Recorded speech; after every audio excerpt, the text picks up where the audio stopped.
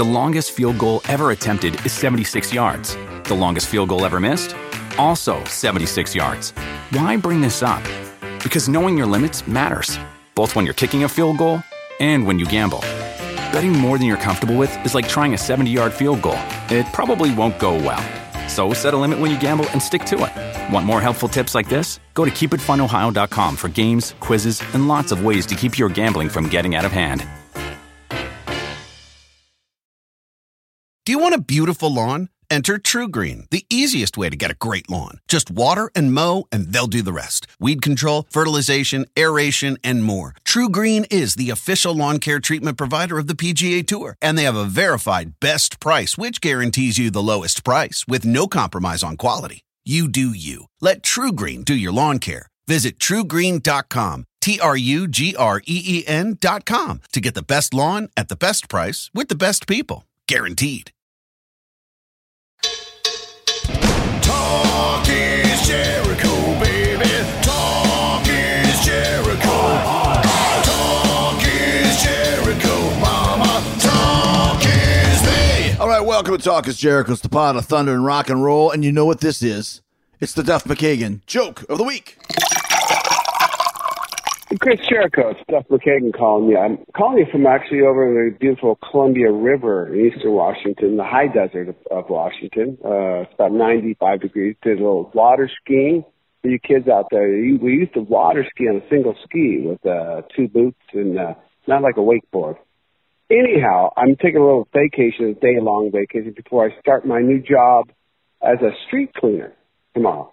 Apparently there's no actual job training. You just pick stuff up as you go along. Thank you very much. Goodbye. Duff never lets us down, ever. I don't know where he gets these ones, because like I told him before, just go on like a website and just rattle off 10 at a time, but he won't do that. He sends them to me one at a time every week because he has to feel the joke, he says. So he has to pick it up as he goes along. Get it? Duff is enjoying a little bit of a vacation right now before the Tenderness Tour starts again in a couple of weeks. Duff, Shooter Jennings, and the boys are going to Europe. Dates start in Warsaw, Poland on August 22nd. Then they hit Germany, Ireland, France, Switzerland, and come all the way back to do a fall tour of the United States starting September 25th in Charlotte, North Carolina.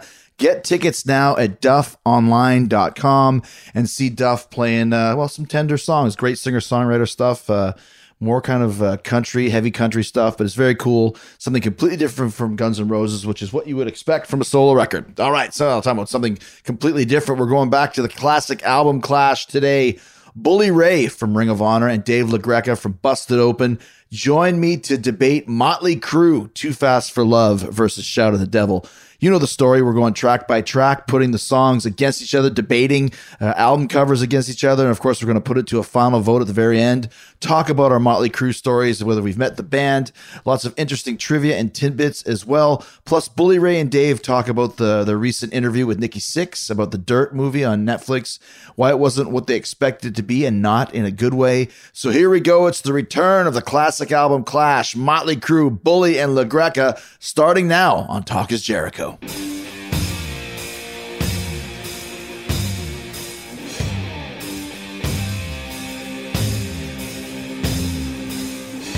All right, so the return of the classic album clash, and we've been thinking about doing this for a while. It's with Bully Ray and Dave LaGreca, and talking about the band that's kind of being really talked about right now, talking about Motley Crue. And we're going to, obviously, you guys know it's Too Fast for Love versus Shout of the Devil. First of all, quickly, what'd you guys think of the Dirt? It's all the rage right now. I loved it. Did you? I loved it. You know, as a family man, you got to pick your spots on when you're going to watch that. And it was ill-timed because I put it on in the living room as my family was about to enter the living room. And, of course, the scene with Bullwinkle. I can just imagine the look on your wife's face. What's Bullwinkle? What was the chick who can squirt? Oh, her name is Bullwinkle? Yeah. I didn't know that. Like page 1 of the book, The Dirt, I think The Dirt opens up with her name was Bullwinkle.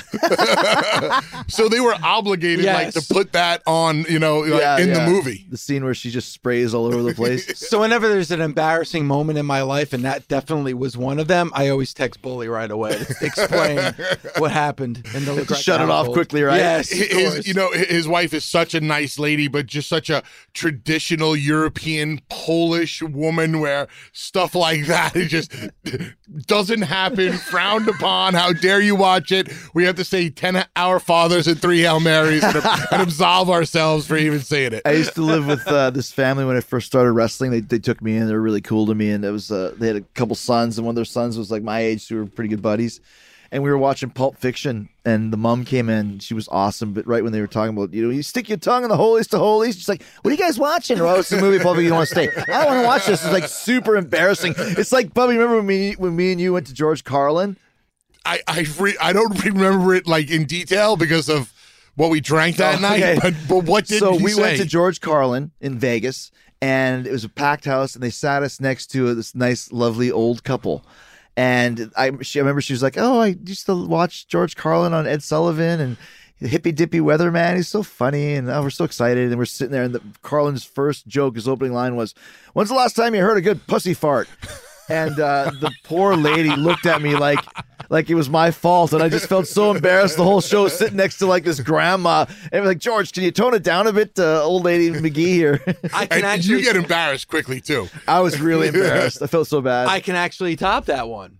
Because I went to Don Bosco Tech, Catholic high school, and one of my teachers, Father Ed, taught George Carlin when he was in grade school. Really? So he thought it would be a good idea as a class trip to take us to see George Carlin in concert. And I'm sitting right next to Father Ed, and then George Carlin goes in. This is 1986. George Carlin goes right into his set. Boom. Just like you were explaining. I'm sitting next to a priest and hearing that type of language. So. And it's so funny you bring up the Carlin show because only recently have I started to drink tequila again because of that very night. Because it was me, you, Hurricane, Christian, and I drank so much tequila that night. All I remember is waking up the next morning. Half of my body was in the bathtub. The other half was on the floor of the bathroom. 3 walls were covered in puke, and there were people's underwear in the room that I have no clue how they got there. I don't know who was in the room. They were mine. So let's talk about Motley Crue and these 2 records. I mean, obviously the beginning of the Crue, we had a little bit of a debate whether we should do. Well, I did whether we should do "Shout at the Devil" versus Dr. Feelgood, and Bully just cut that right down. And your reasoning was?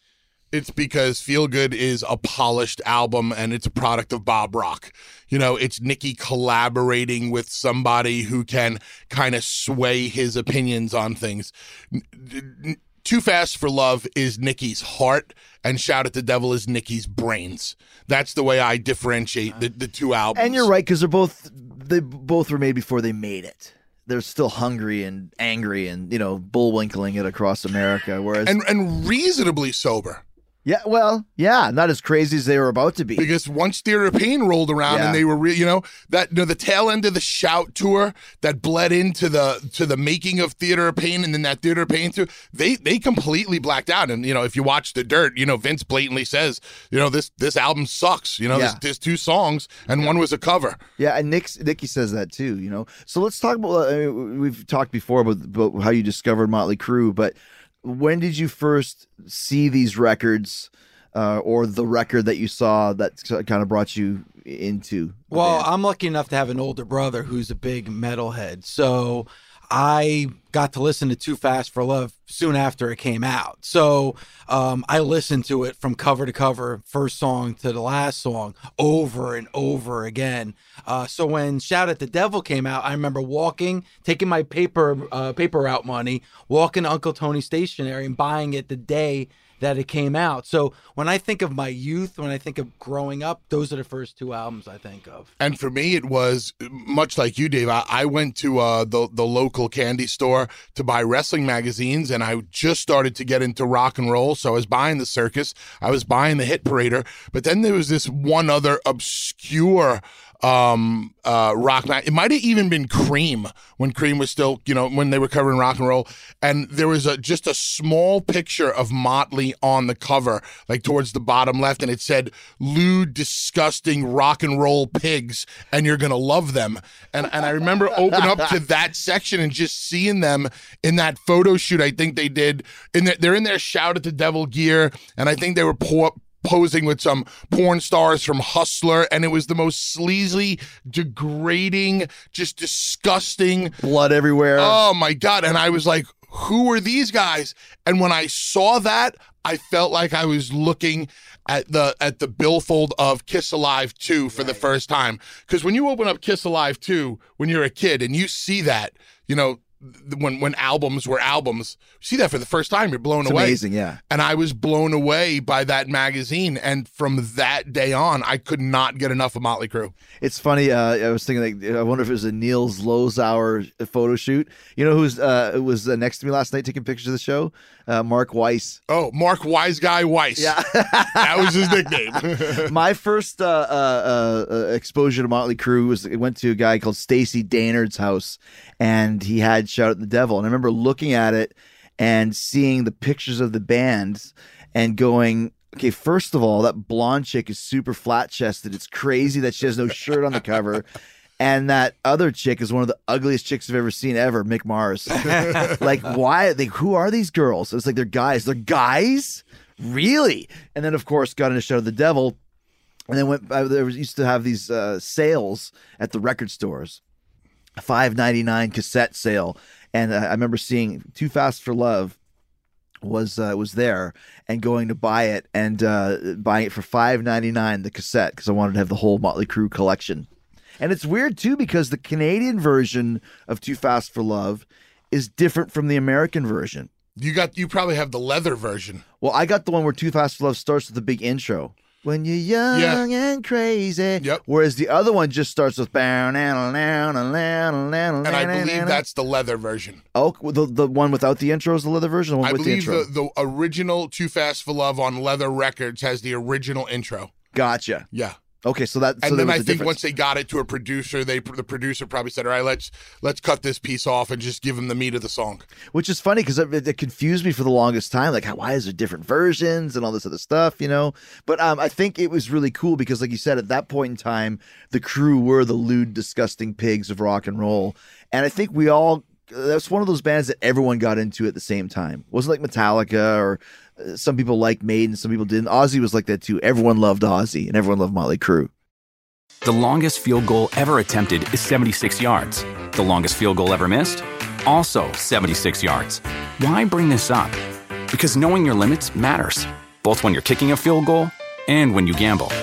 Betting more than you're comfortable with is like trying a 70-yard field goal. It probably won't go well.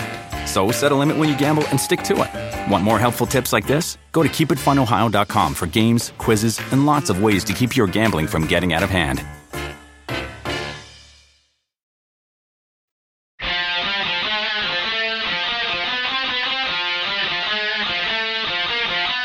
So let's talk about the records. Let's start with the covers. What do you think about? Because Shout at the Devil is just pretty much a black cover with the pentagram on it. But when you go back and you look now, I mean, the cover of Too Fast for Love is just so cool. I mean, it's just a shot of Vince's crotch, But if you just look at it with all the leather and the handcuffs and the studded belt and just the way his hand is posed in the old Jimmy Superfly Snuka, I love you, and I just think cover-wise that's the better cover.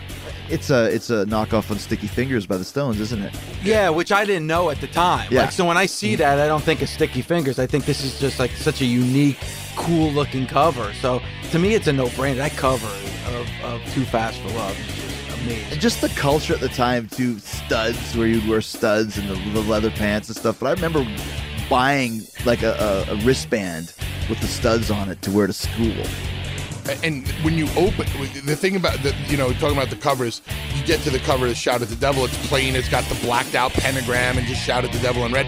But when you opened it up, you had the huge pictures of the four guys, and I was so blown away. I remember as a kid standing in the mirror, posing like each one of them, looking nothing like any of these guys, but trying to pose there and just try to look as cool as Motley Crue, but really try to look as cool as Nikki Sixx. Because, I don't know, for me, Nikki Sixx is our Keith Richards. Because he was the epitome of cool when I was a kid. Go ahead. No, because I was with the Shout at the Devil when it has like the 4 pictures of all the band members. Because you were saying something when it came to Kiss Alive too, and that picture of Gene Simmons, and like it looks like Gene Simmons, but it doesn't look like Gene. It looks bloated and bloody worm. Like but it's haunting and it sticks with you. It's the same with that picture of Mick Mars. Like for whatever reason, that shot of Mick Mars is so crazy. It haunted me, that picture. It's scary, yeah, ugly, right? Yeah. My sister could not sleep at night because of the picture of Gene on Kiss Alive too, with the sweat and the blood. It legitimately gave her nightmares. So I kind of understand what you're saying. Those pictures resonate. Yeah. They stick with you. And Mick is an ugly chick. It is funny that we talk quite a bit about Nikki and about the crew and all that sort of stuff, and it is what it is at this point in time. But that guy was a cool guy. Like I remember there was a show called I can't remember what it's called. It was like a video show hosted by Terry David Mulligan, and Good Rockin' China is what it's called. And he had the crew on. And it was kind of like a living room sort of thing. I just remember Nikki smacking on this gum like the biggest it just didn't give a shit. And Terry was like, he was a Canadian icon as a journalist, but he's one of those contentious kind of like, tell us, what's important to you, girls? And they're all laughing. Like Vince can hardly string 2 words together. And because he's such a rocker, like Southern California doesn't care. And Tommy's just dude, and Mick doesn't talk. But Nikki, like these super intelligent answers about like, what's important to you? Women? And he answers. And drinking? He answers. Food? I'm like, who asks a rock and roll band if food is important? But Nikki answered like really smart, like answer, and just like this guy's really smart. It's his band. Right. He was the general. You knew from day one, and now 35 some odd years later, being a more mature fan, you really understand that this was his baby. This was his creation. I mean. Mick named it, but it was always Nikki's vision. So somebody's going to have to stand up for the band. And much like you said, like Vince is in his own world and Tommy's goofing off and Mick doesn't want to talk to anybody. Nikki has to answer the legitimate questions the same way he had to go out on the recent Dirt tour and answer all the questions because Tommy's not out there doing it. Vince could care less about it, and Mick physically can't. And I know leaving the interview out of it because I know you had certain opinions on it, but how was it for you just to be talking to Nikki Sixx and be interviewing him? I've had about a half a dozen interactions with him, and I wish I could say that they were all great. Yeah. 4 of them were horrible. 1 was really good. And the interview I thought was, I think the word that me and Dave put on was different. When you're coming on a show to promote a book like The Dirt, which is the epitome of sex, drugs, and rock and roll, yeah. I thought I was going to get that version of Nikki Sixx, maybe toned down a little bit. What we got is this really deep, introspective Nikki Sixx, who basically admitted to us that The Dirt was more of a therapy session for the band than a movie about their debauchery. And I heard Eddie Trunk had Tommy Lee on to promote The Dirt, and completely different interview because Tommy Lee is like, that was a wonderful time and it was great and it was fun and he was throwing out stories that took place during that time period. And I think Bully and I were expecting not all of it to be like that, but a little bit of the interview to be like that. But it was almost like he was teaching us a lesson, like, all right, you two, like, I know you had fun when you were listening to this, but this is the true meaning of these songs, which is not what we were expecting. As a kid, as a teenager, as an adult, as a guy sitting here right now, I cannot play Live Wire loud enough. Live Wire is the song, but I will never listen to Live Wire the same way again after I found out from Nikki that it's about him getting beat up as a child by his stepdads. I mean, I just thought it was about rock and roll rebellion and going crazy and driving fast and grabbing chicks and, break down walls. But I'm going through the lyrics in my head, and I'm like, I'm not catching that. It's not. Yeah, you because know? he even said, like, I my jaw dropped, and he's like, I can see by your face that you're shocked by what I'm saying. And I'm like, with you, like, I went back and listened to some of these songs, and it's like, was he bullshitting us a little bit? Yeah, turn me on. Like, I'm too hot to stop. Something you'll never forget.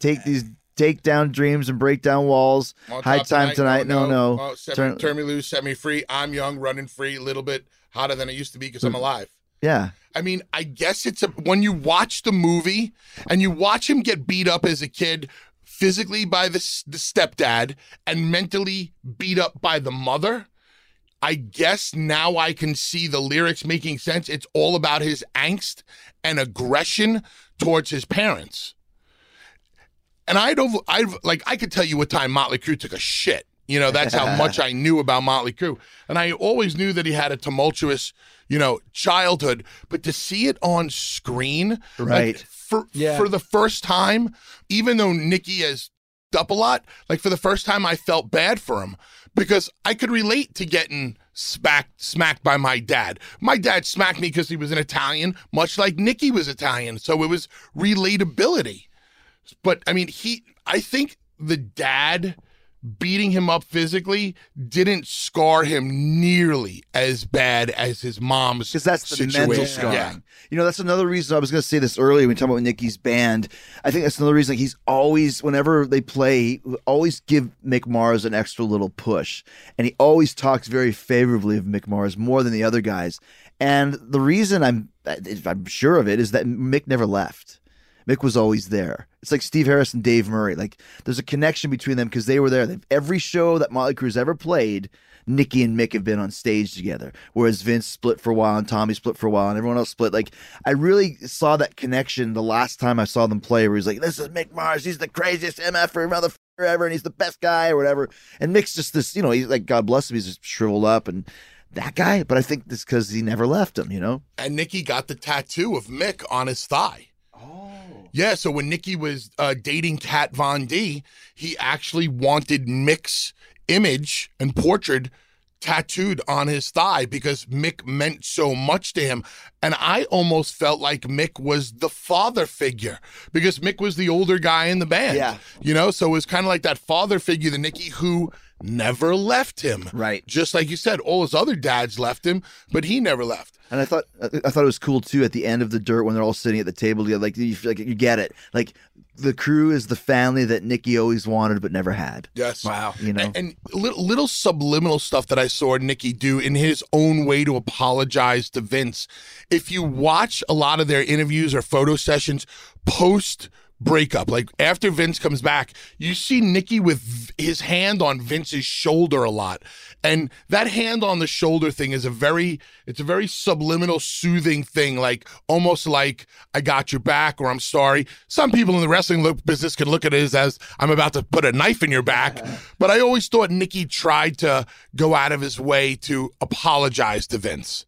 I agree with that because I think, like you said, like we make jokes and all that sort of stuff, but that's his gang. Like, a band should be a gang, especially in those early days. But when you start out that way, even in their 60s now, I think it's one of those things where I can bury him, but don't you dare talk shit about these guys. This is my gang. Because it's very rare as well that, at this stage of the game, it's still all the original members. I thought that's pretty interesting. And growing up, reading interviews with them and them referring to themselves as a gang, you always think that, okay, they're just trying to make themselves look cool. We're not a rock and roll band, we're a gang. Right. But then when you see The Dirt and you see how they actually interacted with one another and how they would fight just about anybody.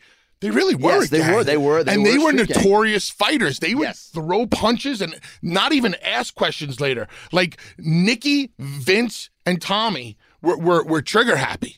Especially Tommy and Vince. Yeah. They would just want to fight everybody. Who did Vince fight backstage? Is he Stradlin or something like that? You remember? No, Axel. Oh, Axel and Vince got in a fight. That's right. But the whole thing in MTV, wasn't it about him versus Yep, Axel? Sure was. Yeah. It's so funny because, and I'm glad Chris... No, but there was an Izzy Stradlin fight. I think you are right. was, Go ahead, Dave. No, and I'm glad Chris picked these two albums because I got to admit, as a Motley Crue fan, as big as a Motley Crue fan I was at this time, I really did check out after Shout at the Devil. Like, I was so disappointed in Theater of Pain that I really kind of checked out, and I just got interested in other bands outside of Motley Crue after that. That's a great point. I felt the same way. But no, see, here's where I'm going to disagree. You might have felt the same way then, but just recently, like me, you, and Dolph were always texting about this stuff. And Dolph was supposed to be here, but he mixed up his times, just so you guys know. He's a big star. He's a comedy tour. Yeah.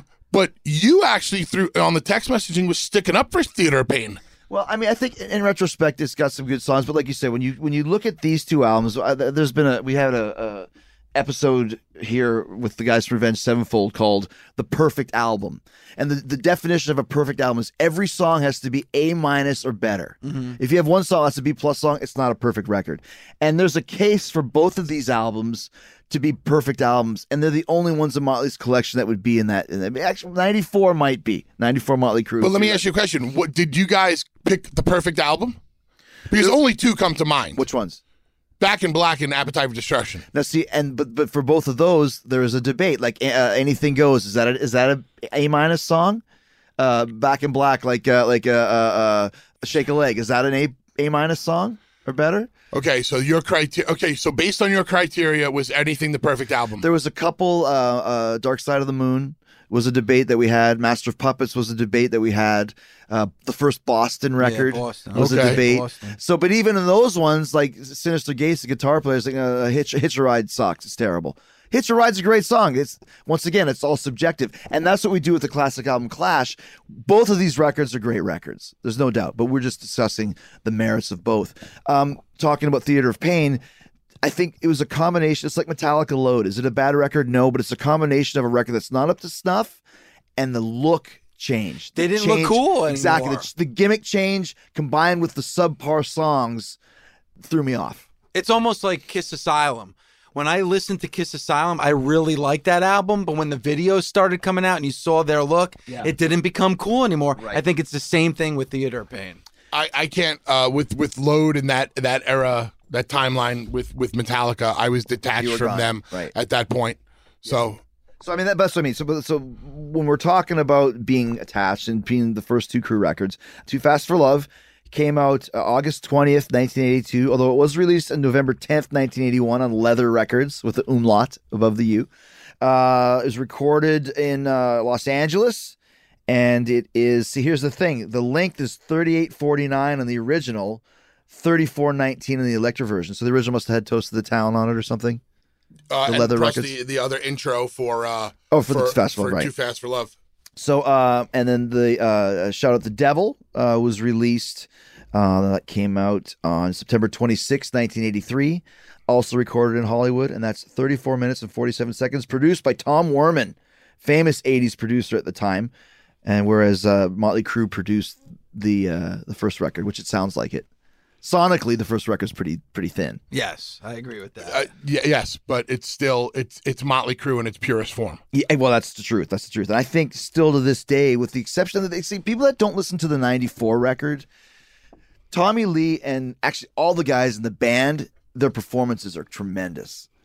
The '94 record. The most taboo thing to talk about in the world of Motley Crue is how great the Motley Crue with Karabi album was. Yes, musically, it's their best performance. Yes. And you have to be a really honest Motley Crue fan to be able to admit that. It took me 10 years to realize how great that album was. When I go back and listen to it now, I'm like, holy shit, this is what they should have turned into after Primal Scream. I think that's what they wanted to turn into, which is one of the reasons why Vince left. But also, too, we're talking about Nicky's bass. I think his bass playing on Too Fast for Love is his best licks and his best bass playing, with the exception of 894. But we're talking about these two records. I think his playing on this record is great. It's tremendous. And it's funny, too, my friend Spewy, who slept in today, so he's not here, he's going to come do this. Awesome dude, by the way. Great dude, yeah. Really cool. Great dude. He said that this reminds him of something like a T-Rex record. And I said, it always reminds me of Heavy Cheap Trick. You know, which both bands were very big influences on Nicky, especially T-Rex. Which makes me laugh because he considers himself such a punk, but he's not a punk. He's a '70s glam kid. Yeah, I mean, yeah, but I mean, at its core, I always thought Motley was a bit of a punk band. I see them as a power pop band. Okay, which you can see that, right? because I know Nikki loves the Raspberries and Detective and all these pop bands. But so let's go to the debate song by song, and this is where the things really start to shake out. So opening track, Livewire versus, we'll leave In the Beginning out of this, Shout at the Devil. Wow. Dave? This is tough. This is where it gets down to This is really tough because Shout Out the Devil is the ultimate fist bang song. I mean, it really is. But Livewire, and Bully, you said it earlier, I think Livewire is the quintessential Motley Crue song. And if I had to pick my favorite all-time Motley Crue song, it's probably Livewire. So I would have to go with Livewire. For me, it's not. I mean, it's not even close. It's Livewire all the way, because as great of a song that Shout at the Devil is, it makes me want to, bang my head and pound my fist. Livewire wants to make me drive fast and make bad decisions. It's just such a great song, and it's proof that Motley could be metal.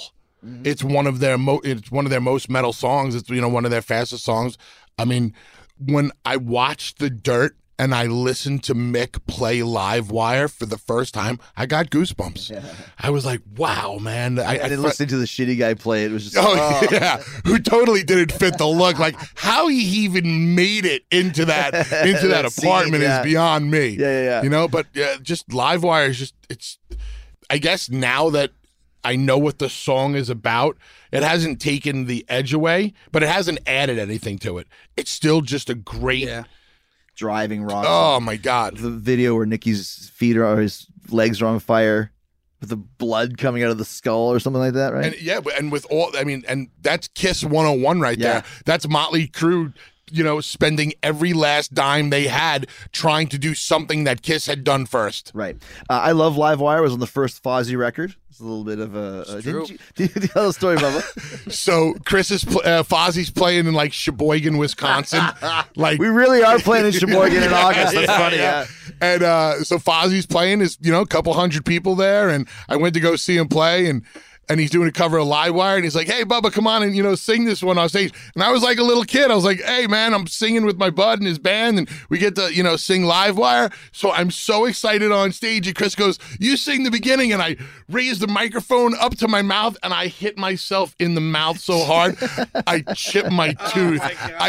Rookie mistake. Yes, such a rookie mistake. And I'm like, oh, man, how am I supposed to finish this song without looking like a complete douche to all these wrestling fans? Because this was in 2001. Yeah, very early on in our time. It's all wrestling fans there. Yeah. So, but that's my Livewire story. So we did Livewire. I love the song, but to me, I love Shout at the Devil. That's I take that one over Livewire. Still to this day, the shout, voom, voom. And it's funny, I did not write Judas, but there's a lot of people go, Judas riff is the same as Shout at the Devil riff. Bow now, ow, now, now, ow, now, now, ow. It is kind of similar. But also, I love that part in The Dirt where it's just like, we're not shouting with the devil, we're shouting at the devil. And they would always say that, like, come on, guys, what are you, Christian rock now as a striper? We know what you're doing. There's a pentagram on the front. Yeah. You're saying Shout at the Devil. And on the back, there's a warning that says this album may contain hidden messages when played backwards. Wow. I forgot about that. Did you ever try and play it backwards? Oh, absolutely. And you'll hear whatever you want to hear. Exactly. You'll make stuff up in your head like, oh my God, he just told me to worship Satan. Okay, next, Public Enemy #1, written by Nikki Sixx and Lizzie Gray. Back from the London days. Decline of the Western Civilization. Remember Lizzie Gray? Wait, song 2 is Come On and Dance. Okay, so now here's the problem. There's two different track listings. There's the Canadian and there's the other one, because this is the one that I always had. So you're saying Come On and Dance. We got to go by the Wikipedia. Well, we got to go by yours because I think it would make the two albums even track-wise. Yeah, it's 10 versus 10. Okay, that's fine, but I'm just letting you know. It's interesting. For the record, song 2 on Too Fast for Love is Come On and Dance. Song 2 on my Too Fast for Love and on Wikipedia is Public Enemy #1. That's interesting. I wonder if there's let's go quickly look and see if there's an alternate. I'm wrong, now I gotta go to my I'm Google going to be Play so pissed. I could have swore Come On and Dance. Hold on a second. I had the original Leather Records set list, track listing. Wow, but we're missing a song. This is crazy. Yes, Stick to Your Guns is, I think, off of. So Stick to Your Guns is on the original leather. So that's the one that I have. That the Canadian version was the leather version. So that's the one we got to do. I don't know if it's a question of Canadian. It was on the American version too. Okay, so we're doing the original leather records because we have to have the same amount of songs on each album. So this is getting dicey already. There's going to be an asterisk on this podcast because it's wonky. Well, it's wonky, but we got to stick this way because we can't do 10 versus 9. Although we could throw away God Bless the Children. No, that's not how it works. It's my show. Public Enemy #1, Lizzie Gray, Nikki Sixx versus Looks That Kill. Dave, you go first. Oh, you really? I'll take it. No, because I had this lined up in my head, and I had merry-go-round second. You threw him off, man. Hey, brother, you got to go with the flow. We're calling in the ring. I'll go first. Just to switch. Looks That Kill. Yeah, dude. For me, there's no contest. Looks That Kill is the song for me. Public Enemy Runs is nice little cowbell line or Public Enemy. Yeah. But Looks That Kill. First video I ever saw, and I loved In the Dirt when the chick did the same thing with the video. Yeah, Looks That Kill, that's the one. Whenever I hear that to this day, that's my live wire, Bubba. That's the one I want to drive fast and make bad decisions to. Dave? Looks That Kill. It's not, and to me, just like Chris said, it's not even close. Looks That Kill. That video for Looks That Kill, when I think of Motley Crue, I think of that video. I love that song. It is a song when you're in the car, you put it up all the way.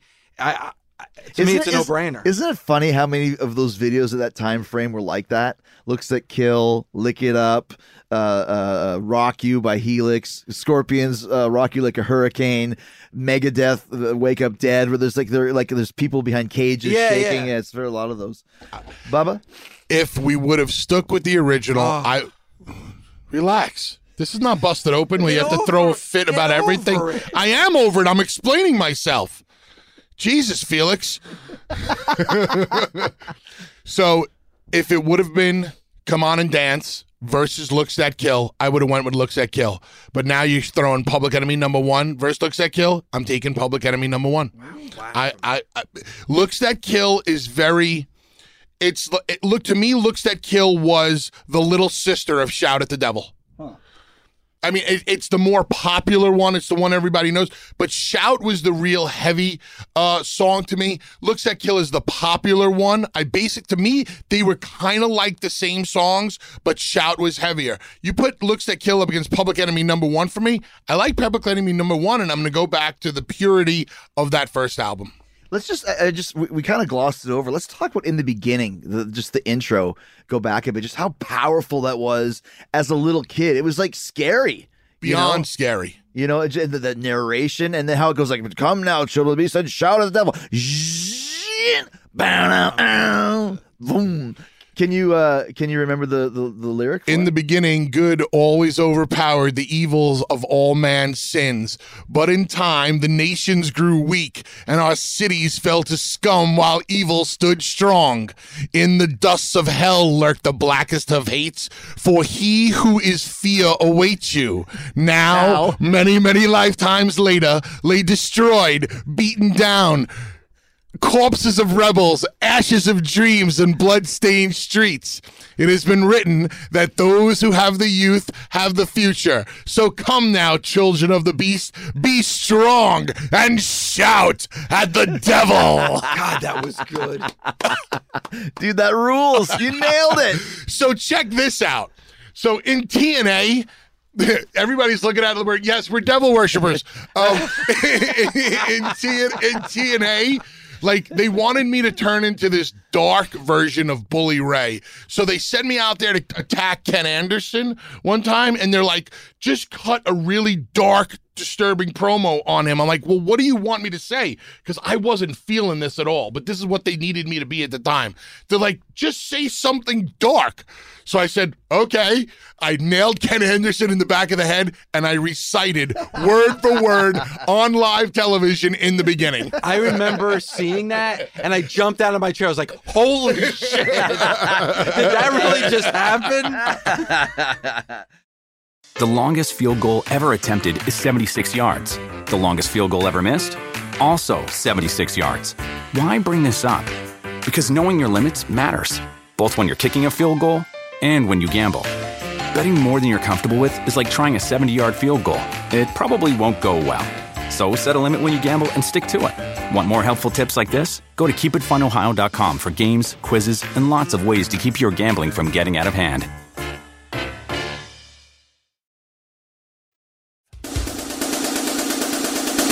All right, we move on to track number 3, Bastard versus Take Me to the Top. Wow, this is a tough one too, man. So out of order. That's the one that they play in the dirt quite a bit. Down, down, down, down, down, down, Yep. down, down, down, down, down, down, down, down, down. Take Me to the Top. Wow. And I know your favorite song is Bastard. Yeah, I love Take Me to the Top too, man. If this was only the other order, but it's not. Sheesh.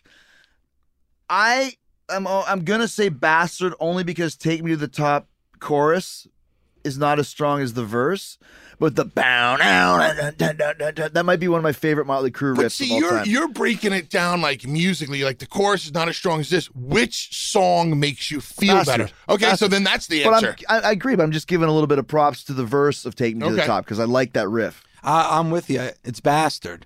Bastard. Again, the strength of, especially the first side of Shout at the Devil, I think is really the core and the strength of this album. And Bastards, again, like that hook, I love Bastard. I just love the title, Bastard. Yes. Once again, think about this in 1983. Shout at the Devil, that's bad. Like, when you saw that, it was something that you felt a little bit strange about. A song called Bastard, a song called God Bless the Children of the Beast. Like, these guys are evil, man. Yeah, they don't want you to think that they're shouting with the devil, but God bless the children of the That's beast. right. That's right. But Chris makes a really good point because now we've kind of gotten used to it with language and songs. But back then, man, there wasn't a lot of cursing in songs. Oh, and Bastard was like, Yeah. you didn't say that. So you heard this was the type of song where my father would come into my That's room right. and tell Yeah. me to turn it off. That's right. Consider that bastard Yes. dead. What is it? In goes his knife, out comes his life. Out In his goes life? my knife, out comes his life. Oh, damn But it. just, I love that line. In goes the knife, out comes his life. Shark, the beast says, "Monk, man, give me the, don't try to rape me."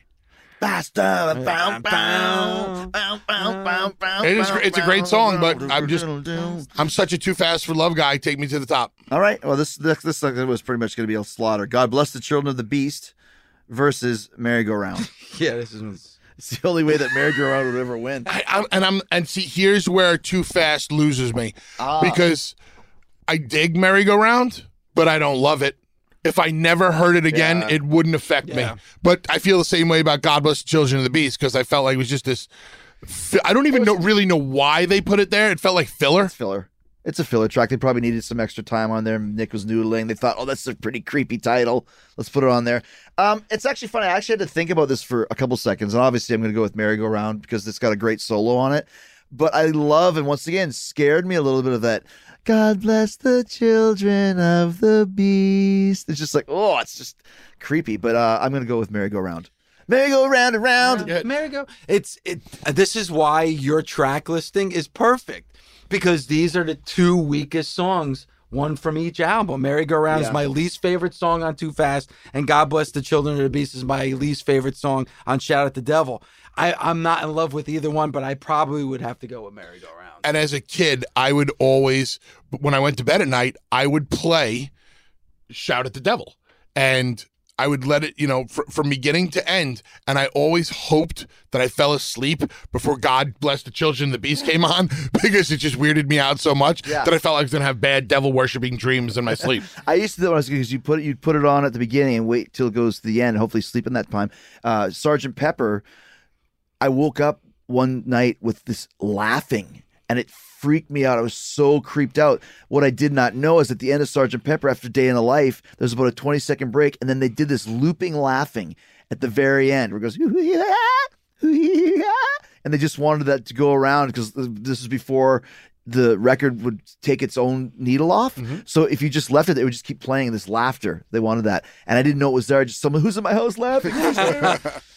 Then we go to, this is a little bit more of a battle. Helter Skelter, speaking of the Beatles, versus PCR Action. This is a good one too, man. I'll start. I'm going to say I love Helter Skelter. I think they do a great job of it. Much better than the Jailhouse Rock cover they did, which was shit. PCR Action, though, man. That's Great verse, great lyric, great solo, man. Just the drums and guitar playing. I love Piece of Your Action. It's one of my favorite Motley Crue songs. Piece of Your Action. And I love Helter Skelter. I think it's a great cover. I wanted to hear your take on it because I know you're such a huge Beatles fan. So I was wondering if you would like that song love or it. not. And I do too. I really love it. And the thing I love about it is it's not that much different from the original version, and it just shows how heavy the Beatles were. Like, they were all things to music. They invented, pop rock and roll, and there's some ska in there with Obli Diobada. There's some heavy stuff with, this type of Helter Skelter and I Want You, She's So Heavy and Revolution. So I thought the crew did a great job of it, but Piece of Your Action, awesome tune. Helter Skelter might be my top 2 favorite Motley covers, and I really, really like it. And I'm going to give Helter Skelter the edge. Ooh, Yeah, wow. I really I find myself, like, when it comes on, I leave it on and I listen to it. And I think it's one of those lost Motley tracks that people don't talk about it a lot. What's your favorite Motley cover? Anarchy. Oh, okay, cool, very cool. Yeah, Anarchy. Megadeth did Anarchy and Motley did Anarchy, but Around the same time too. Yeah, and I think Motley did it first. It fit Motley more because they're more of that.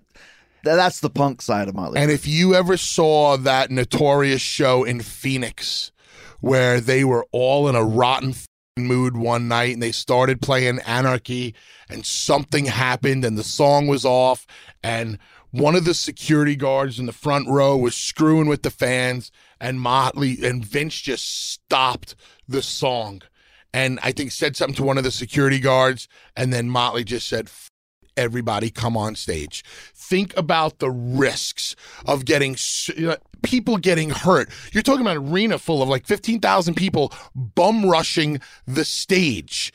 And Motley tells the fans, screw security, them up if you have to, everybody get on stage. And there's hundreds, if not 1,000 fans on stage, and all of a sudden you hear Tommy's sticks just go, click, click, 1, 2, 3, 4, and they broke into Anarchy. Yeah, cool. And all the fans, I'm getting goosebumps talking about it, all the fans are on the stage. That is the epitome of punk, and that was Motley Crue. That's Motley Crue not giving a and proving it. We're going to get sued. Listen, Nikki dropped N-bombs sometimes. I heard about that. That's Nikki right. would drop N-bombs on security guards who were being, I guess, what he thought rude to fans. Like, they would stop shows. So they were, I'm not saying he was right in saying these things. He just didn't but care. It just didn't care. This He whole probably said it on rebellious- purpose to know that he would get that reaction. I mean, you know what can't say it now. Yeah, You yeah. know? No, I no, mean, no, you no. couldn't say it then, but No, yeah. But now there's no way. Half the stuff that they used to do, just like half the stuff in life general Oh, in my 2019, you couldn't get away I with. was telling Bully today, like, I remember from when I first started going to a concert to around 2000, every concert I went to, just before the concert would start, the camera guy that was running the Titantron where they would show like the crowd would scan the crowd, and chicks would pull up their shirt and show their tits. That happened at every single concert. And then like suddenly like around 2000, it just stopped. Yeah. And not that I wanted to see anyone's tits at the Kiss concert that we went to at Madison Square Garden. Some of the guys had some nice ones. But you know what I'm saying? Times changed. You're That right. was Remember, something- DX used to do it. Absolutely. In '98. it's when rock and roll and wrestling were fun. Yeah. Tommy used to do that I saw on the Generation Swine tour. He had the boob cam or whatever. Show me your tits. Yep. All right, so now we kick off side 2. This is a good one. Red Hot versus Starry Eyes. Both of them with drum intros. Not even close. Okay, Bubba. Stop. Red Hot is one of the greatest Motley Crue songs. Agreed. I mean, Red Hot and Live Wire, like, they're right there, like number 1 and 2. That double bass of Tommy's coming in, like, And this, the bass guitar with it too. sometimes you're a bigger Metallica fan than I am, so sometimes I hear Metallica dissing Motley Crue. Yes or no? Yes. Okay, but how does Law? James' just great quote is, one time I saw a bunch of hookers and then I realized they were Motley Crue. Okay, that's cool and all, but like, how can Metallica bash Motley Crue? Like, when you have a song like Red Hot with that double bass, I mean, yeah, can Lars play a faster, meaner double bass? Yeah, but that song, that is a Metallica-esque song. Live Wire is a Metallica-esque song. And Tommy's a great drummer too. Let's just say that his groove is over the top, but great lyrics. Shout at the devil, the pain of evil rings. love Red Hot. There's something to me though with Starry Eyes. I love that drum intro and then the chit with the clap. And I think that's where the T-Rex stuff came in. If you remember the original lead singer Motley Crue, I don't remember his name. Odin. Oh, yeah, I think you're Odin, right. I just read it the other day. Yeah. So he was totally against doing the clapping stuff. And Nicky wouldn't have any of it and fired him because he wouldn't do the clap stuff. It's pretty close for me. I'll go Starry Eyes just to be different. Just to Okay. me, it's a 9.9 out of 10. I think it's close, but I'm going to go with Red Hot as well. So The longest field goal ever attempted is 76 yards. The longest field goal ever missed? Also 76 yards. Why bring this up? Because knowing your limits matters, both when you're kicking a field goal and when you gamble. Betting more than you're comfortable with is like trying a 70-yard field goal. It probably won't go well. So set a limit when you gamble and stick to it. Want more helpful tips like this? Go to keepitfunohio.com for games, quizzes, and lots of ways to keep your gambling from getting out of hand.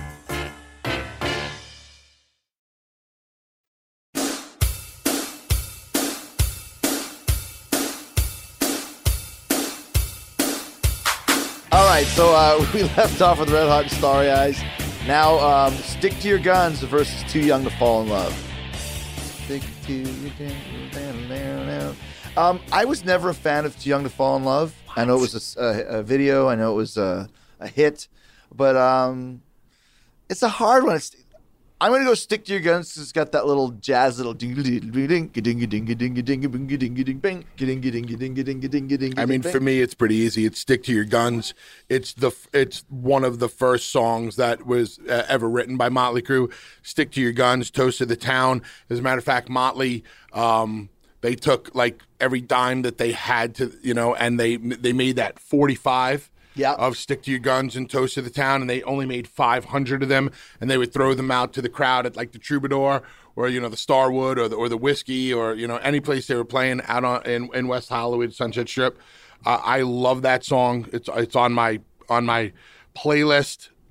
I actually have one of them. that. Yeah. Didn't you just tweet that out? Yeah, like some fan tweeted me. He's like, "Hey, check this out, Bubba. I have an original Leather Records copy of Too Fast for Love," and I retweeted and I said, "That's really cool, but I got the Holy Grail," and I showed him that I have one of only 500 copies of Toast to the Town and Stick to Your Guns. Did Motley respond? Motley, I think At Motley Crue? Yeah, the Motley Crue Twitter, put up the devil horns. And That's probably Nikki Sixx doing that. is it? No. Where did you get the Leather Records thing from? I actually, there was a place called Breakdown Records in New York City, and one of the guys there, the Leather Records. Yeah, the single that you said. Oh, I'm sorry, at the Breakdown Records. Yeah, How much did it cost? I think I got it for like 125. Oh my gosh, that's awesome. At the time, and now That's it's worth awesome. like 1,300. Wow. Yeah, it's the rarest piece of Motley Yeah. Crue. That and the Helter Skelter picture disc. Okay, gotcha. that's all great and everything. Too Young to Fall in Love is a much better song. Okay. Because you say things that I don't know as a fan and as much as I love this album, sometimes it offends me. Vince, You don't even know the song "Stick to Your Guns." I do know the song "Stick to Your Guns." it. Too Young to Fall. Can I get into Too Young to Fall in Love? I love Vince Neil's voice in Too Young to Fall in Love. Like like you said, it was the video, and the video is a little bit of a knockoff of what we saw in their previous video, a little bit. But I just love that song. I love his voice, and I think this is the separation in a lot of ways. Your love, especially Bully, your love for Too Fast for Love and my love for Shout at the Devil. And you said it because it's a little bit of punk. It's a little bit more of what their roots are. I guess I'm a metalhead and Shout at the Devil. And I think this song is an example of it. It's just an awesome heavy metal album. And that's great. And that's your opinion. And I'm not offended by your opinion, but you're offended by mine. And that's the problem. It's very liberal of you. All right. Then we get into, this is killer. Knock 'em Dead Kid versus Come On and Dance. Knock 'em Dead Kid. Yeah. It's such a great, rebellious Motley Crue song. It just when I hear the song, it just makes me think of the four of them collectively knocking people out. I mean, it's such a great song. It's a song that I'll play before matches sometimes. It's something that I'll tweet to people as like, instead of go get him or break a leg, for me, it's knock him dead, kid. You know, and just go out there and steal the show and tear the house down. Great song title, too. I'm going to also go with, you go. You went last time. No, I was going to, first of all, that's a really cool story, Bully, about like that you would listen to that before matches. And yeah, I agree. I think it's Knock 'em Dead, Kid. I love that song. I love the chorus of like the blade is red, kid, knock 'em dead, kid. You know, just using kid over and over again. Great song title. It's like a cliche that no one's ever thought of. And in 1993, I did a demo under the name of Great Caesar's Ghost, where I wrote 5 songs. And I needed an extra song for the third, for side 2, 3, and 3. And I covered Knock 'em Dead, Kid, where I played all the guitars, all the bass. I sang it, but I had this shitty drum machine that I couldn't figure out how to make it work. So the drums were like behind, and it's like, knock 'em dead, kid. Knock 'em dead. It's so bad. But if you took the drums out, I did an okay job of it. That's a fun riff to play on guitar. And Come On Dance is a really good song. I Yes. like that song a lot. But, you know, like you said, it's an iconic song. Once again, that's going into the T-Rex category Yeah. and the power pop of Cheap Trick. So, Too Fast for Love, title track, versus 10 Seconds to Love. Wow. Too Fast for Love. I mean, this and listen, it's no offense to 10 Seconds. Too Fast for Love is just, that is, how would Michael Cole say it? It's, He'd say it the way Vince wanted him to say it. Damn it. Say it like this, Michael. it's like quintessential Motley Crue, you know. 10 Seconds to Love. I can appreciate that. But no, it's just a damn good song. I like the. So you chose Too Fast for Love. Too Fast for Love.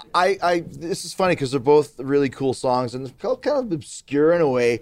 I always loved 10 Seconds to Love. I always thought it meant like in 10 seconds there's going to be some love, and then I realized no, you only have 10 seconds to love because you're in the elevator, right? I love the beginning of that, the in the elevator. But Too Fast for Love, especially with the intro, is one of my favorite Motley Crue songs. Yeah, for me, it's Too Fast for Love also, although 10 Seconds to Love is just it's the epitome of all of the dirty things that Motley Crue are. You know, touch my gun, but don't pull my trigger. Let's make history in the elevator. I mean, you know, lock the door, shine my pistol some more. Here I come, just 10 seconds more. You got to be Motley Crue or Rob Halford to write those lyrics. Or 1985 Paul Stanley. All night in the elevator. But yeah, it's one of those ones. If this was another song from Too Fast for Love, I probably would pick 10 Seconds to Love. But I think Too Fast is just the one for me. Cool. All right, final songs on the record. On with the Show versus Danger. Danger is so underrated. Bingo. It probably is like one of the most lost Motley Crue tracks. You never hear anybody talk about Danger. You never hear it even played like on a B-side rotation. You just never ever hear it. It's a great song, but there's something about hearing Nicky write about him dying on the inside. I mean, there is so much to the lyrics of On With the Show. And when you really listen to it, I mean, I think that song puts his heart and soul out. You know, he's laying it out there for everybody to see and showing how vulnerable he really is. I think it's a good song. I just got that right now. Frankie died just the other day. I used to think it was Fricky. Fricky died. Oh, Frankie. Frankie, that's him. That's him. He's Frank. Yeah. Wow. What is this? 35 years later, Yeah. I finally get that. I never picked that up before. Frank Ferrana, but his Frank Serafino Ferrana. I mean, it doesn't get any more Guinea than that. and that's why like Nicky Sixx was a big deal to me, because not only did he look cool, but he's an Italian kid who was doing it his way. So I mean, the guy was my freaking idol growing up. Yeah. You know? So, you know, On With the Show for me. Dave? Yeah, and in that interview that Bully and I did with Nicky Sixx, he explained that story to us, and it's fascinating. It makes me love that song even more. But man, On With the Show is one of my favorite Motley Crue songs of all time. And that song is really the song when my brother let me borrow Too Fast for Love. That was the song that made me fall in love with that album, probably more than any other. Over the years, Live Wire has become my favorite song, but that ballad, we talk about ballads. I mean, talk about a deep meaning, especially at the time when I was listening to it, like 7th and 8th grade, that time period. That's a really strong song, and it's amazing. And like I said, it's one of my favorite Motley Crue songs. It's interesting to me because when I first bought Shout of the Devil, I thought Danger was a shitty track, throwaway track. Never listened to it really. And then one year I just heard it kind of on shuffle or something. It's like, that song is really deep and dark, and I really love it. And On With the Show, I don't like the beginning of it. I find the riff of like the din din din din din din din. It's like if I was going to write a ballad, it'd be some like very generic stock riff. I think the end of On With the Show is the best way to close that album with the, oh baby at the end. It was this kind of uplifting, On With the Show, but I gotta go with Danger. Wow. I love the fact too that they build and build and build this song, and at the very end it says, "This is Hollywood."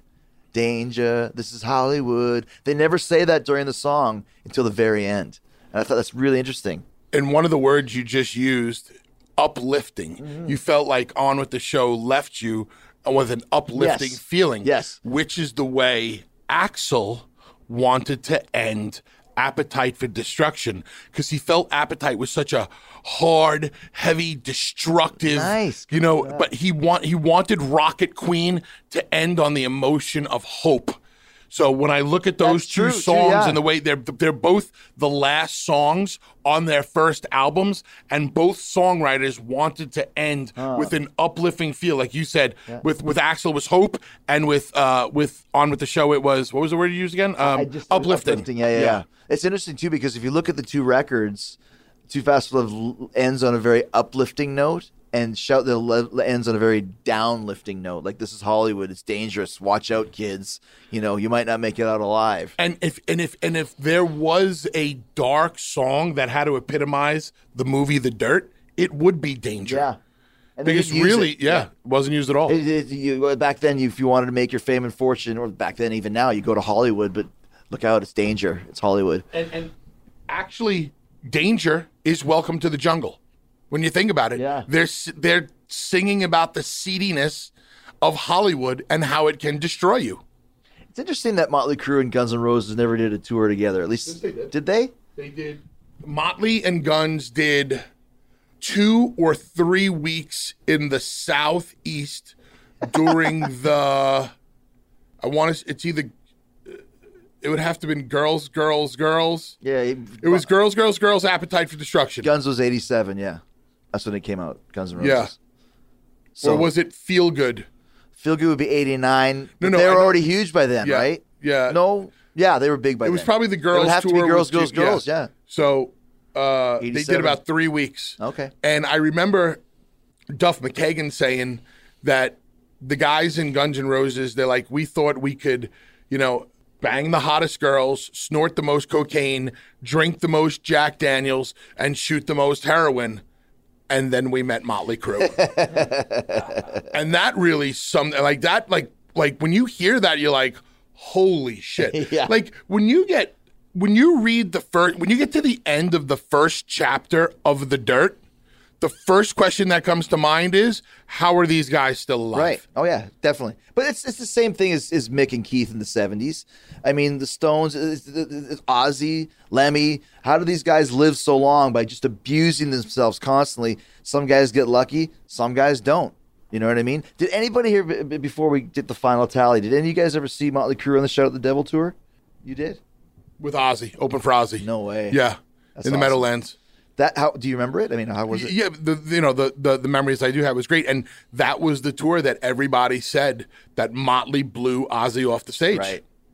That's the tour that put them on the map. It's so weird that you bring that up because I didn't see that tour, but I saw when Metallica opened for Ozzy, and Metallica blew Ozzy off the right. stage. So it's amazing when you look at those two tours.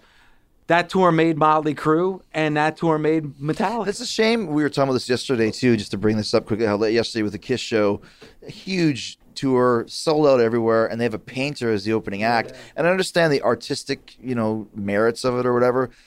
But what I don't like is Kiss was famous Motley Crue was one of them, of bringing these bands on tour and making them.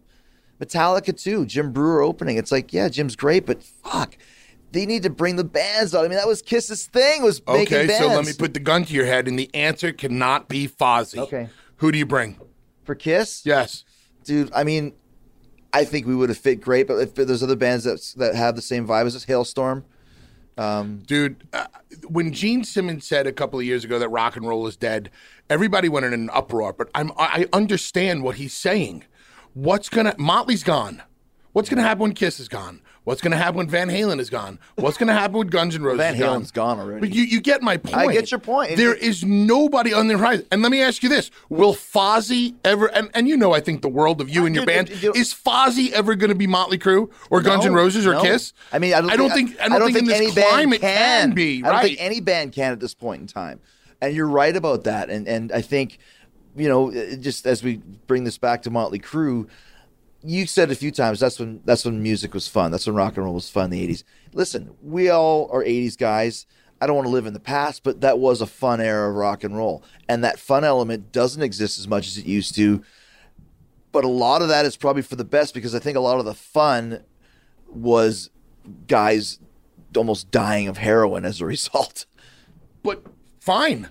If that's the life you choose, I kind of equate that to like wrestlers not being allowed to use steroids. Who gives a shit? Mm-hmm. It's sports entertainment, no different than Cirque du Soleil. Is everybody going to be mad if the trapeze artists are gassed to the gills?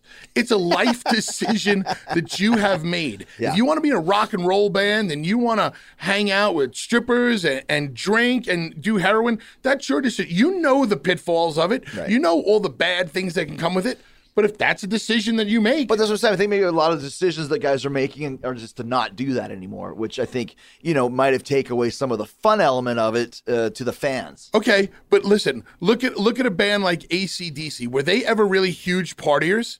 Malcolm and Bon, but that's about it. But they still put on fun rock and roll shows. Yeah. I'm sure there are plenty of bands there that if you took the drugs and the booze out, there still can be fun. They still can be fun. But you just, I don't remember the last time I went to a fun show that wasn't. But you almost stepped on your own tail on that one, Bubba, because you just said AC/DC, one of the greatest frontmen of all time, who died of a heroin overdose. Modern AC/DC. We know that was the. Wait, who died of a heroin overdose? Bon Scott. No, he didn't. Yes, he did. He choked on his own puke. Oh, is it? What are we at? Breaking news? I had a guy on. You know a guy who knows a guy? No, I know a guy. I had a guy on this podcast who wrote a book about Bon Scott, the death of Bon Scott. And the theory is, with all the research that I did, all the people he talked to, is, do you know when Bon Scott choked in his own vomit? Well, they also said he died of hypothermia first, which it was +6 outside. And what the theory is that Bon died of a heroin overdose. And the brothers covered it up because that doesn't fit AC/DC's party vibe. What would fit AC/DC's party vibe is if Bon puked on his own vomit from drinking all night, not from dying of heroin. Interesting theory. I'm going to chalk this up to you being a conspiracy theorist guy, thus your ghost podcast and all that stuff.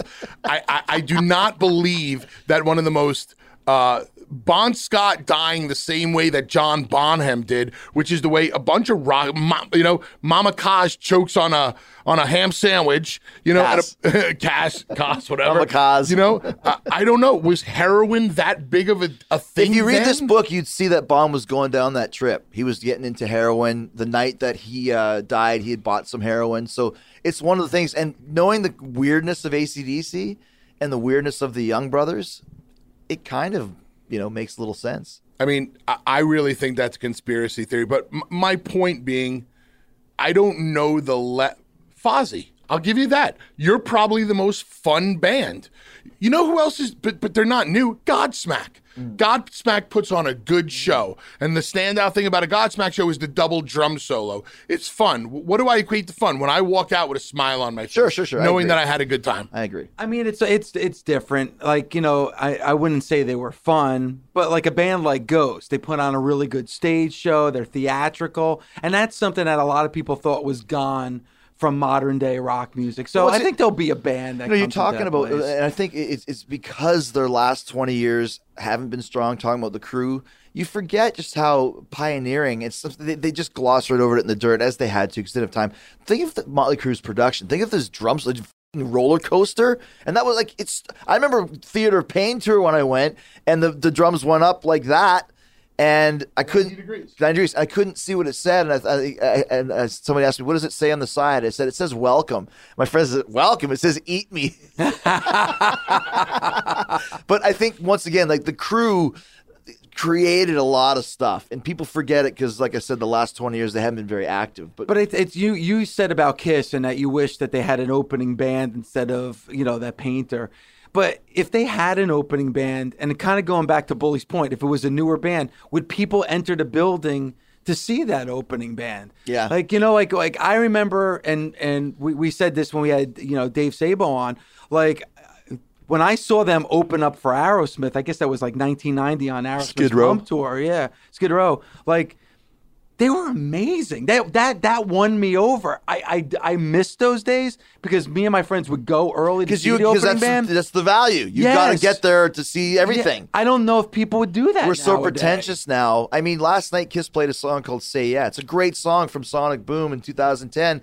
No one cared except for me. I love Say Yeah. But it's like they can't even get their hardcore fans to listen to one song that's 10 years old. Never mind an opening band that's playing 8 new songs. When did that start? I don't know. I don't like it, I think that there was one band they could have took out with them and have them open. And I'm not going to give you the answer. I'm going to give you some hints and see if you guys can come up with it. So Kiss paid homage to 2 other bands during their show last night. Who were the 2 bands that Kiss pays homage to? The Who and who else? I don't know. What's the other one? Zeppelin. Oh, yeah. So if they're paying homage to Who and the Zeppelin, that means they must respect these 2 bands. Greta Van Fleet. There you go. That's what I had thought before. That would have been the band. You bring Greta Van Fleet out, and what's the song that they play right before Kiss opens? Rock and roll. Rock and roll. Yeah. So we know Kiss likes Led Zeppelin. Paul loves Greta Van Fleet. I know that for a fact. So if you're going to tell me you're going to put Greta Van Fleet, listen, is Greta Van Fleet have the same kind of, are they Motley Crue? No, but they're a good up-and-coming band with a good sound. Yeah. People are talking and about them. And they're young and they got a buzz, just like Motley Crue did in 84. And that's a band that Kiss could have helped. Or you do it the way Crue did it and bring out Alice Cooper, which was a great double bill. Just give us some more rock and roll, man. Everybody. But wait, you know the business behind this stuff. How does a band like get Greta Van Fleet? I mean, would Kiss pay them? Kiss doesn't have to pay anybody to sell. And that's out. obvious. The fact they have a painter opening for them. The painter's probably paying them. Probably. And if we've done, when we toured with Slash, he paid us $500 a night. Take it or leave it. And Slash did not say it that way, but you take it because you're going to be playing in front of sold out shows that he's going to sell it whether we play, whether the painter paints, whether the comedian tells jokes. And then you got to make it work. Do your merch, do your VIPs, can you make money off this? But that's kind of the way it is. It's like Iron Maiden. You're going to sell out either way. That's why the Iron Maiden has all of Steve's kids' bands, Bruce's kids' bands. They don't need anybody else. They're giving their own kids a chance. But at least they're giving somebody a chance, But, as we wind down here with the classic album clash, I guess it's the question. Which one do you like better? Shout at the Devil or Too Fast for Love? I can tell you what we accomplished today. Absolutely nothing. Because all we did was argue in respectable tones. I don't know. Did anybody keep score? No, you don't keep score. Just overall. I actually kept score for myself. Okay. But for me, it's split right down the middle. I picked 5 Too Fast for Love and 5 from Shout at the Devil. I never thought that. I actually thought coming in that this was going to be a landslide for Shout at the Devil. That's why this is so cool to do these. And it's split right down the middle. So if you go by that, I think they're even in my eyes from that. Now, obviously, I'm going to gravitate towards Shout at the Devil, but when you look at it from song to song, which is what this is, it's split right down the middle for me. When it comes to Shout at the Devil, I give Nikki so much credit because to me, the second album is so much more difficult than the first. That's true. The first you've been working on all your life, since the day you picked up a guitar or you were writing lyrics or drumsticks. You've been working on that first album forever. And then that first album hits. And Too Fast really didn't hit hard for Motley Crue. It had a decent amount of sales, but Nicky was smart enough to go, all right, I'm onto something here. Now I really got to put my brains into this. I mean, I don't believe anything on Shout at the Devil was left over from Too Fast for Love. From scratch, and, right? and I asked Snake Sabo, I said, was there anything on Slave that wasn't on the first Skid Row? He goes, no, that's all brand new stuff. And that's where I give bands a lot of credit, because to come up with that second album that is on par with or better than that first. So that's where I give Nicky a lot of credit. But I love Too Fast because it's Motley in its purest form. I'm going to go with Shout at the Devil for all the reasons that you said, and plus the progression. As I think, to me, Too Fast for Love is Kill 'Em All. All the songs are great, but it's very they're first day at songwriting school songs. If you're great like Nicky is, it's a great record. But he just continued to get better until he started getting fucked up on heroin. Just like James and Lars got better, the more they learned, the more they grew. So I think Too Fast is a great record, but to me, Shout at the Devil eclipses it and shows the power of Motley Crue and where they were going to go. Chris, you just made an excellent point. Like when you hear Too Fast for Love, it sounds like their first album. Yes. Shout at the Devil could be their third, could be their fourth out, but when you hear Too Fast for Love, it sounds like their first. It's also album. Producers. Look who produced the first one was them. Who produced Kill 'Em All, Metallica. But this is kind of my point.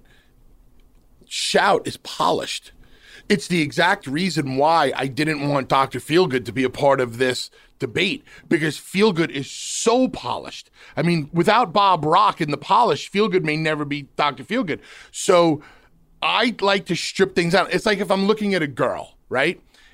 Some people say that girl is pretty, and I always say, well, strip her down to her primer and let's see. Meaning, take all the, take all the makeup off, and is she naturally pretty without all the makeup on? And obviously, beauty is in the eye of the beholder, whatever. But Too Fast for Love is Motley Crue without their makeup on. It's them stripped down, doing it on their own. And if you can sound that good with no polish and no help, that's what stands out to me. Shout is produced. They had people come in on Shout. Shout was tweaked. It's still great, but outside people made it great. Tom Werman produced it. Favorite song from each record? I'm going to go with, I'll say, I'm just going to be fun with it, Bastard. And I'll go with, even though I didn't vote for it, I'll go, what's that? Bow down, dun, dun, Take Me to the Top. Wow. I'm going to go with Live Wire, Too Fast for Love, and I'm going to go Too Young to Fall in Love from Shout at the Devil. Live Wire and Red Hot. There you go. Perfect. Yeah. The two Speedy songs.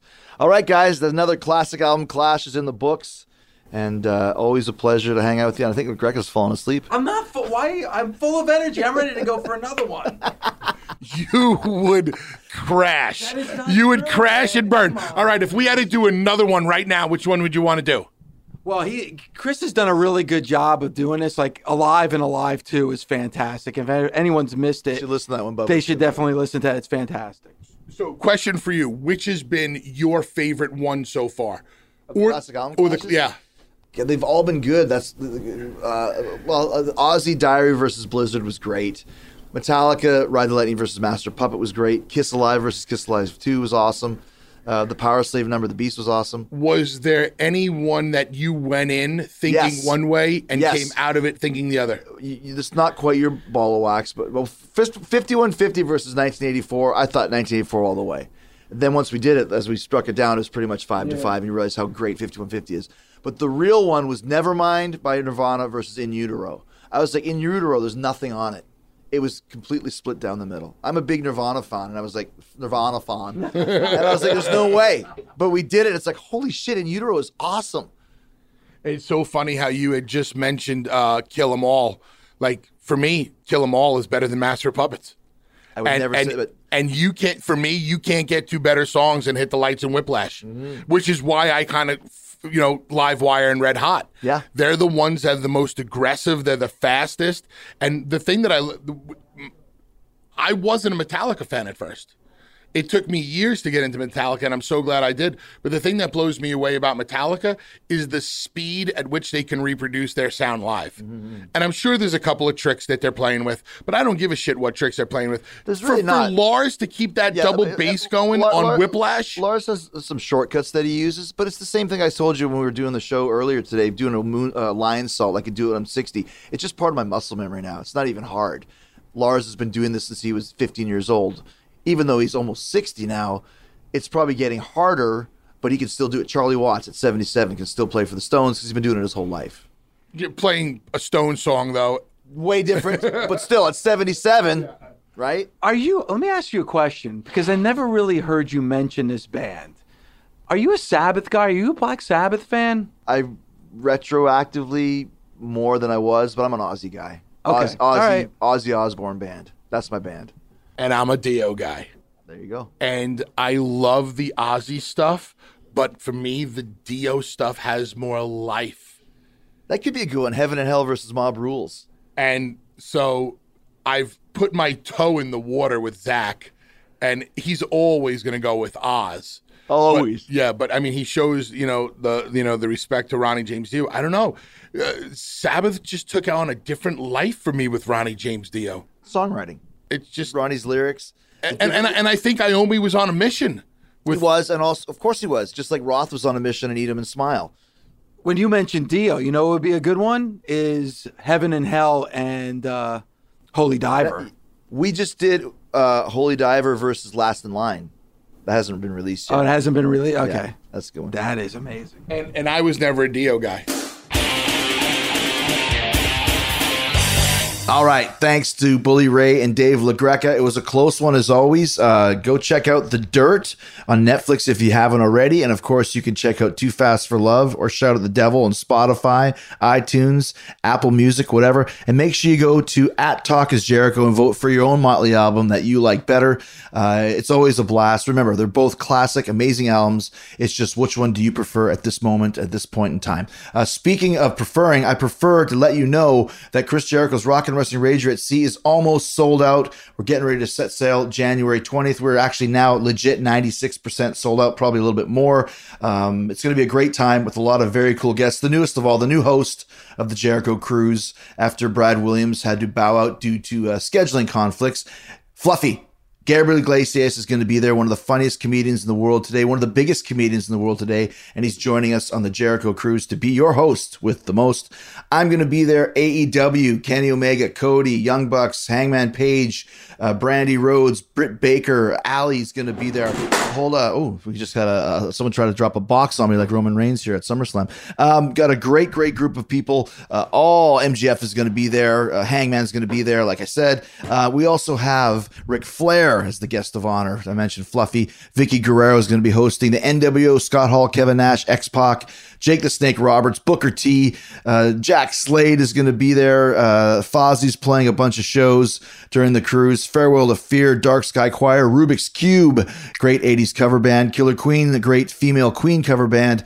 Dave Spivak Project, Jared James Nichols, Light the Torch, Kickaxe, DDP doing live DDP yoga, Beyond the Darkness telling live ghost stories. It's going to be the vacation of a lifetime. We've got less than 40 cabins left, so please book now at ChrisJerichoCruise.com. There's some great interior cabins. There's some great midship balconies, and when they're gone, they're gone. I've been trying to figure out all week how I'm going to fit all my family members on there. Once these cabins are gone, then you go on the waiting list, so don't be part of the waiting list. If you want to go and see one of the biggest comedians, one of the hottest wrestling companies, one of the hottest bands in the world, Fozzy, AEW, Gabriel Iglesias, come check us out at ChrisJerichoCruise.com, and come check out Fozzy doing a couple dates with Nickelback over the next couple weeks. August 22nd, Uncasville, Connecticut. August 24th, Atlantic City, New Jersey. And then Unleashed in the West, Fozzy with Jared James Nichols and Sons of Texas and select dates. We're opening for Iron Maiden at the sold-out Bank of California Stadium in Los Angeles on September 14th. But in the meantime and in between time, September 5th is Denver, 6th is Colorado Springs, 7th Grand Junction, Colorado, 8th is Salt Lake City, Utah, 11th Crystal Bay, Nevada, 12th San Francisco, 13th Sacramento, 14 LA, like I said, 15 Las Vegas, 18 San Diego, 19 Tempe, Arizona, 20th Tucson, 21st El Paso, 25th Dallas, 26th Houston, 27 Hattiesburg, Mississippi. 28, we ended off at Atlanta, Georgia. Go to FozzyRock.com for all ticket information and all VIP information. One of the best VIPs you'll ever have. I will meet you. The band will meet you. We'll hang out with you, answer your questions, and we play a private set just for VIPs doing songs you're not going to hear later on that night. So come and check us out. All right. Thank you so much for being here. Have a great weekend. And coming up on Wednesday, a special show. It's the 25th anniversary of the Night of the Legends Thrill Seekers versus Heavenly Bodies match, the classic where I was bleeding like a stuck pig. That happened August 5th, 1994. And here we are 25 years later. Lance Storm and I are going to be on Talk is Jericho to talk about that night, talk about that match, all the memories behind it, the rumors, the legends, the myths, the truths.